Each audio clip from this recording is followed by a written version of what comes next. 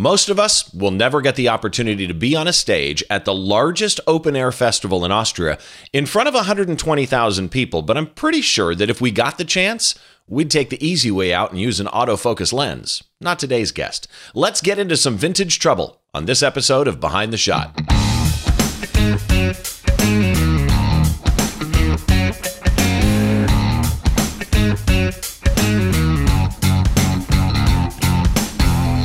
Hi, and welcome to another episode of Behind the Shot, where we try and get inside the mind of great photographers by taking a closer look behind one of their shots, from conception to completion, and all the challenges and issues and problems and solutions, hopefully, that happen in between.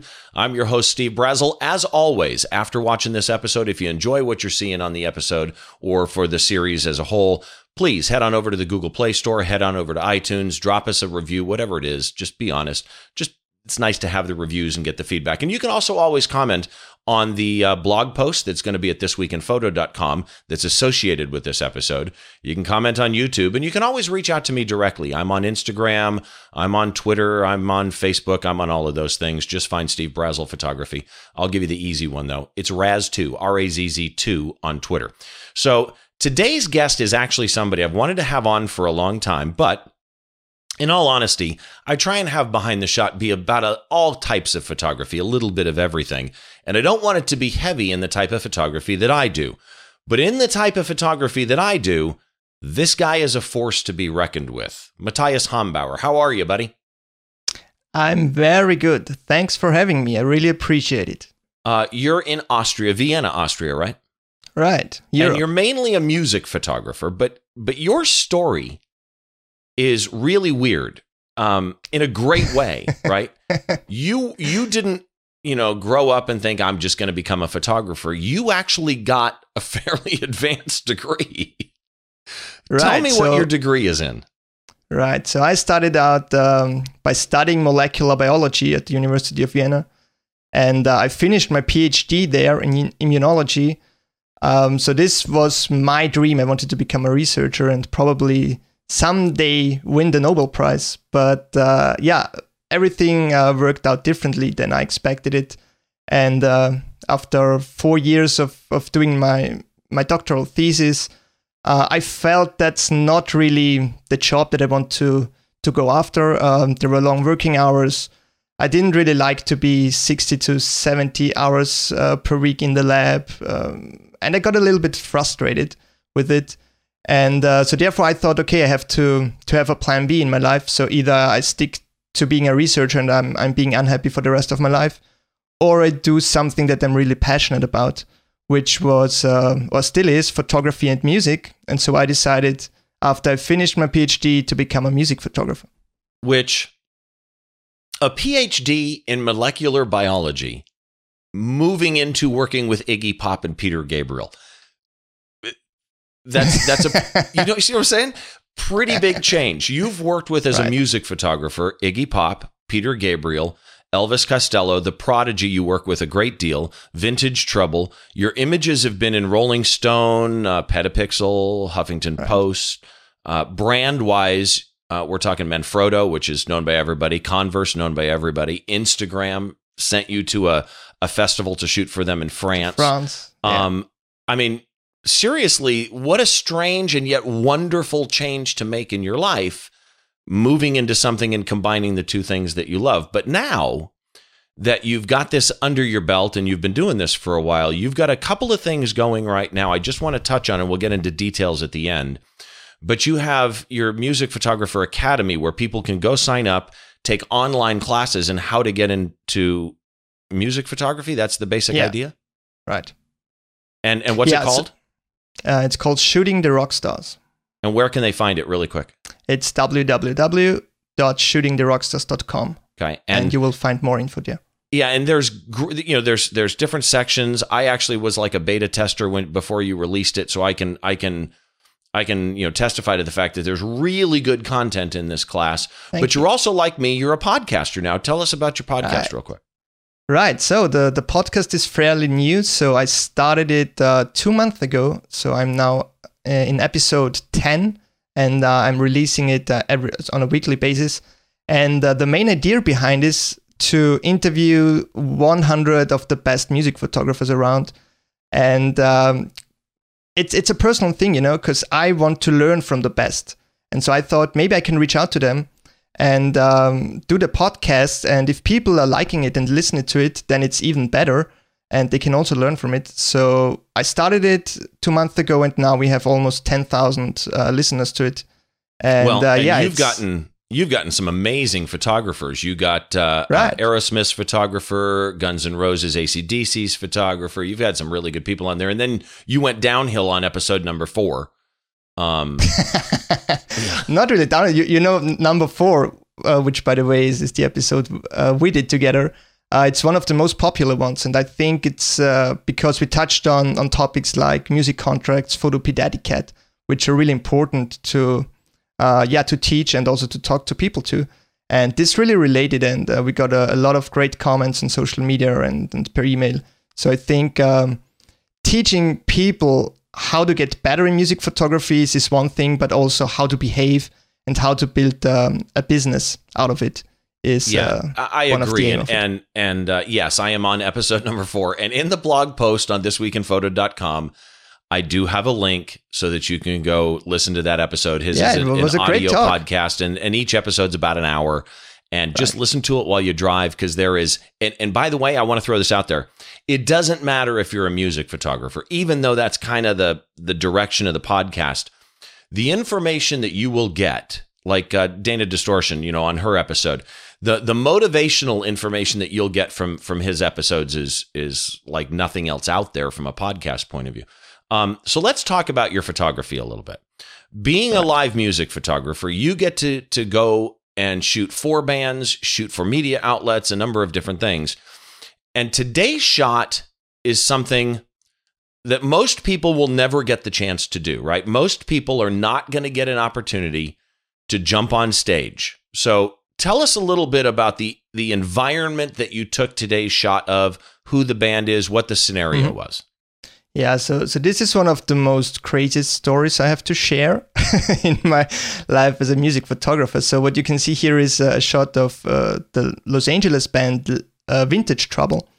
And I first got in contact with those guys when I was touring with a German band called Chantel.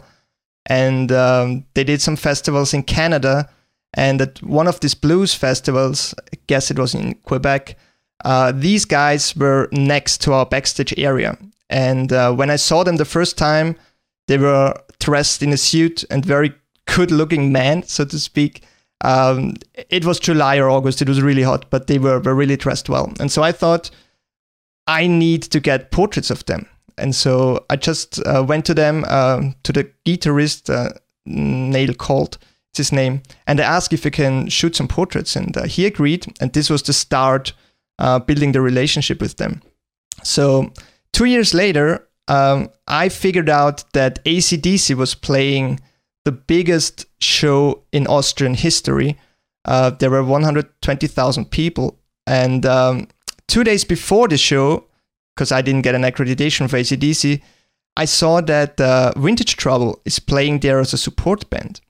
And what I did is I just wrote them a Facebook message, because I was friends with them on Facebook. And the next day I got a message back, and they're saying, yeah, sure, just join us on the stage. It will be an awesome and memorable event. We want you to shoot the concert.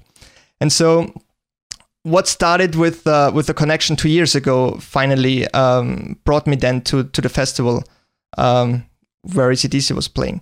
Well, and the crazy thing about it was, as I said, it was one of the biggest open air events in Austria. So 120,000 people. I didn't have any ticket, so I was going there with my car, and then I figured out that I cannot even get to the festival area or to the parking lot, because you can only go there when you have a ticket. So what the Vintage Trouble manager said, I will have a backstage ticket on the ticket counter. But to get there, I had to drive with my car to a neighbor town, a small town, parked my car at the McDonald's, and then took a taxi to the venue there.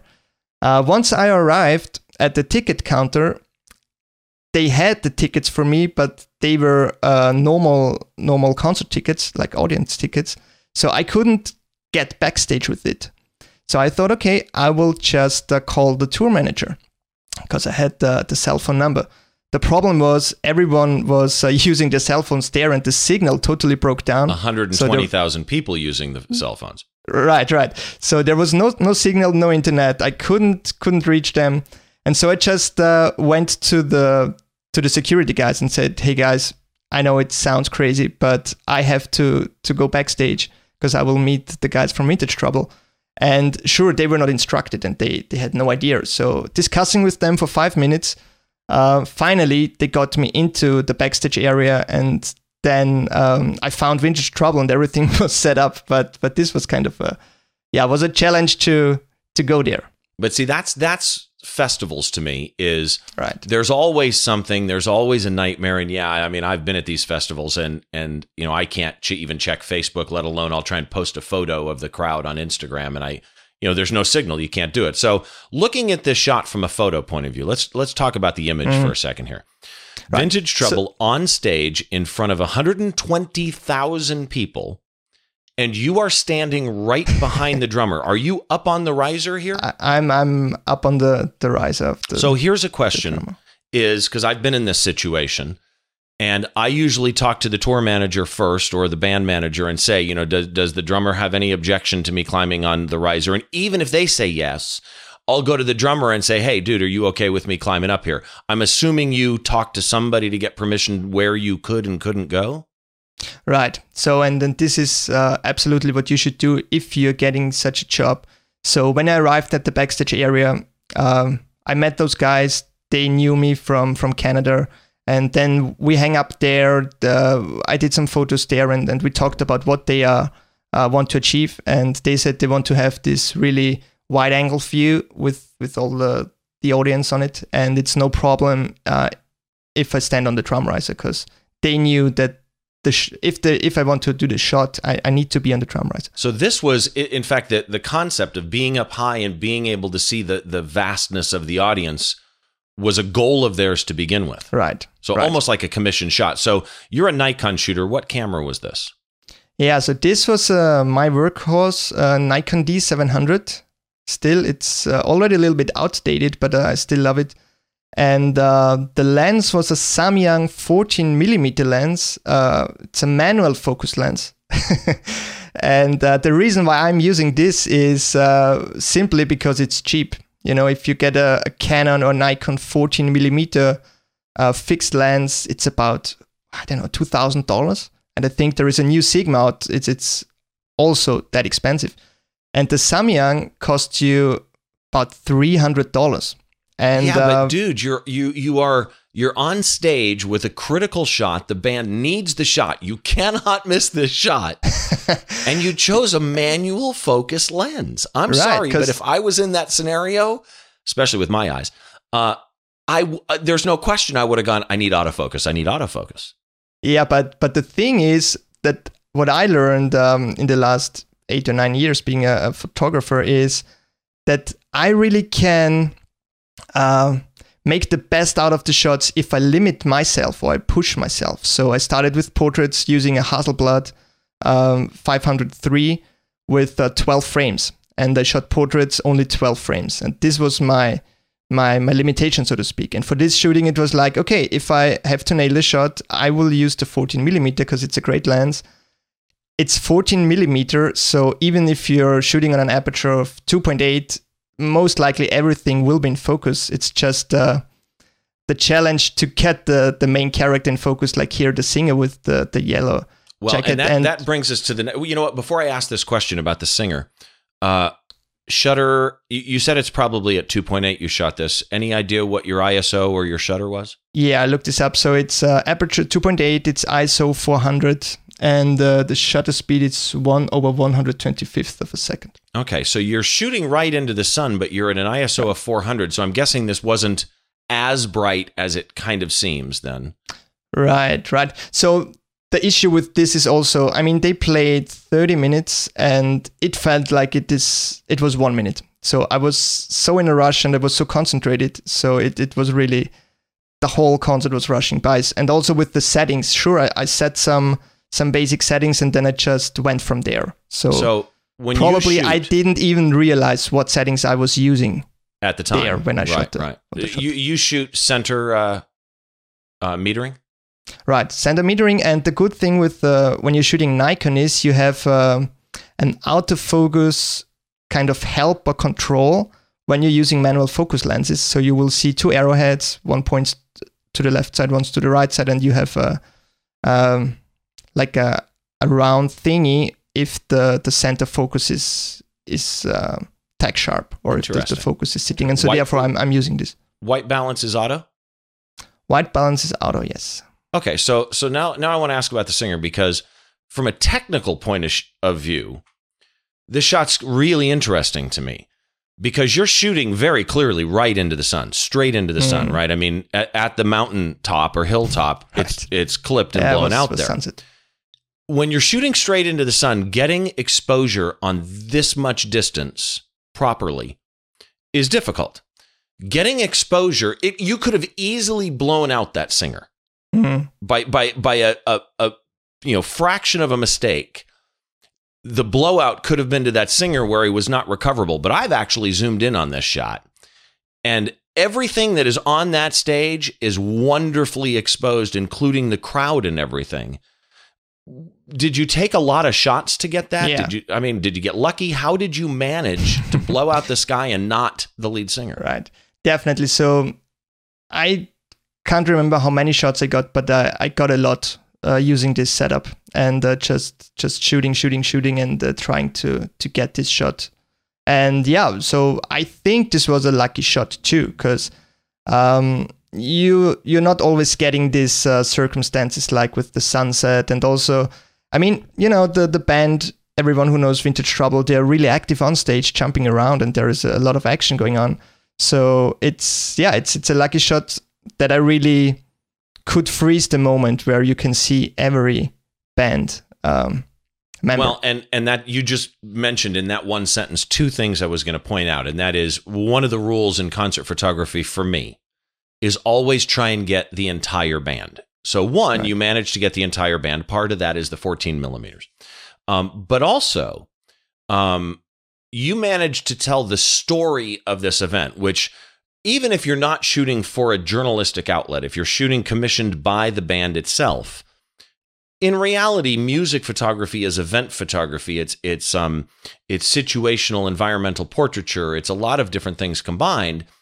And you still have to try and convey the energy and story of that concert to people.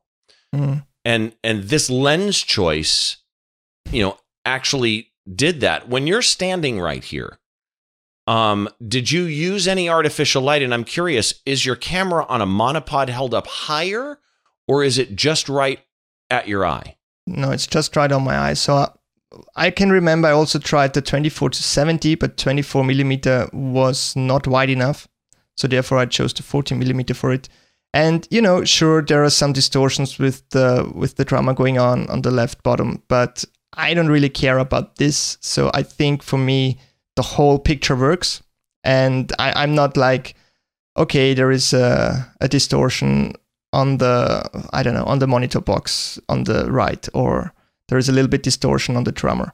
What's funny is, on this shot, to me, the distortion for 14 millimeters is actually not very pronounced. I mean, it could be, I've seen lenses that would be insane. And the Samyang is really like it's a golden lens, so to speak, because it's really cheap. The only drawback is it's manual focus, as I mentioned. And if you're shooting in small clubs and you have low light situation, then it's pretty hard to get the focus right. Well, and my Sigma 15 would have bent them so much it would have been absolutely insane. So here's a question. The dynamic range in this shot, as we talked about, is so extreme. In all, photography is choices, right? Photography, you choose. Right. I'm going to blow out the highlights, or I'm going to clip the blacks, and you have to choose where you want it, and you chose so perfectly here. But you shoot raw. I know you. When you brought this into post, what do you do on a shot like this in post? Yeah, so normally I'm doing just the basic adjustments like clarity and saturation, contrast. And what I tried with this shot is I used the VSCO preset for Kodak Portra 400 and went from there. So it's a preset, Kodak Portra 400, and then I tweaked it to my likes.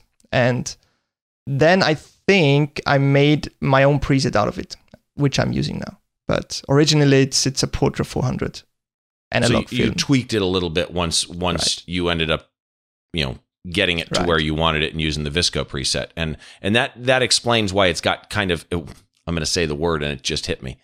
And I actually have it in my notes and it didn't hit me until just now. It has a vintage look. Right. Vintage Trouble. The band is Vintage Trouble, and you gave it a vintage look. Was that processing treatment a classic, a conscious choice to try and give it a vintage look based on the band name? Yeah, so I kind of like the look of Kodak Portra 400, and I'm also using it when I'm shooting portraits with my Hasselblad or with other analog cameras. And normally, if I'm shooting in clubs or in indoor venues, you won't see the effect so much, I would say, because anyhow there is low light going on. But shooting in these lighting conditions, it really worked well for me, and I liked the colors, I liked how it looks like, and so therefore I went with this. And actually, I wrote a blog post with all the pictures, and it also got published on Petapixel. And there are some people who commented about the vintage look or the analog look. Yeah, so which is people seem to recognize it. Yeah, and the warm analog kind of look just really works also with giving that dusk feel, and I love the shot, man. So here's the real question with your experience. New concert shooter, which a lot of them are in your Facebook group and stuff. New concert shooter finally finds themselves on stage. I'm not going to say in front of 120,000 people. It could be a nightclub, right? But they're on stage with the band for the first time in their life. Right. What's the one tip that you would give them to make their job better, easier, whatever? I would say don't be more prominent than the band on stage, because I always tell my students, people are paying, so the audience is paying to see a good show, and they don't want to see a photographer jumping around there with a white t-shirt. So what I'm doing, I'm always dressing in with black trousers, black t-shirt. And what's important is, I guess, as we talked before, you really have to talk to the band what is possible on stage and what not. I think the worst thing that you can do is that you don't talk to them before, then all of a sudden you're on stage and you do something stupid like whatever, you unplug a cable, you're in the way of the guitarist, whatever it is. You should be as invisible as possible, because it's your job to document the concert, but not to be the star. I mean, it's and like somebody said to me one time, you don't want to be the guy that goes out there and either you're standing where the pyrotechnics are going to go off and they don't fire them because you're there and they waste all that money, or even worse yet, they fire them and you catch fire. Right. I've had it where there was a band and I felt horribly bad about it. I was in a spot, nobody could really see me, but I was in front of the amps. But I'm all black. It was dark there. I'm shooting the drummer from the side of the drum riser. And I didn't realize the guitarist had put his beer on the drum riser on the side. And I was in the way when he had a moment to go get a drink of his beer. I was in the way of his beer. And it was the most embarrassing moment of my life, and it's never happened again. Yeah, you learn it. And I mean, being honest, working with prodigies is one of the most challenging thing, because if you're standing on stage or working with them on stage, everything is black. You won't see anything because it's just strobe light, it's fog. And it's really hard for me as a photographer to not disturb them or to unplug anything, because you simply don't see something, right? If people want to learn more about you and what you do, what's your website? It's howtobecomearockstarphotographer.com. I know it's a really long URL, but it's simply to memorize. Yeah, I mean, it flows off your tongue. I mean, it's not like it's hard. That's right. Pretty it's simple. How to become a rockstarphotographer.com. You're on Facebook, Matthias Hombauer Photography. Right. I'm on Twitter. What is it on Twitter? Matt Hombauer. And then Instagram? Instagram, Matthias Hombauer. Okay. And then I know, and I have the links in the blog post ready already, but I know that you're on 500px, you're on Google Plus for those people that are still on Google Plus. I will be on Pinterest soon. I'm on Quora recently, so I'm everywhere. And you're on LinkedIn, you're on all of those things. So tell me about the URL for your podcast. Where can people find your podcast? Yeah, so with the podcast, I decided to also host all the episodes on my page. So it's again, howtobecomearockstarphotographer.com. And then on the menu, you will find the podcast site. So just click on podcast and then you can see all the episodes here. And you can basically listen directly on my page. So you don't have to go to iTunes or Google Play Store. But what will be out, and I'm really excited about it, is I will have my own app. So you can download your app on iOS or Windows or Android. And all the new episodes will be there.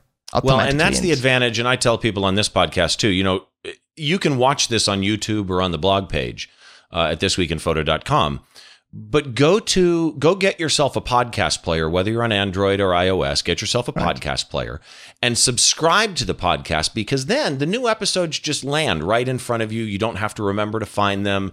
And it's a great way to do podcasting by subscription. So find him, search him on iTunes, How to Become a Rockstar Photographer, and subscribe to Matthias's podcast, because like I say, I'm episode number 4.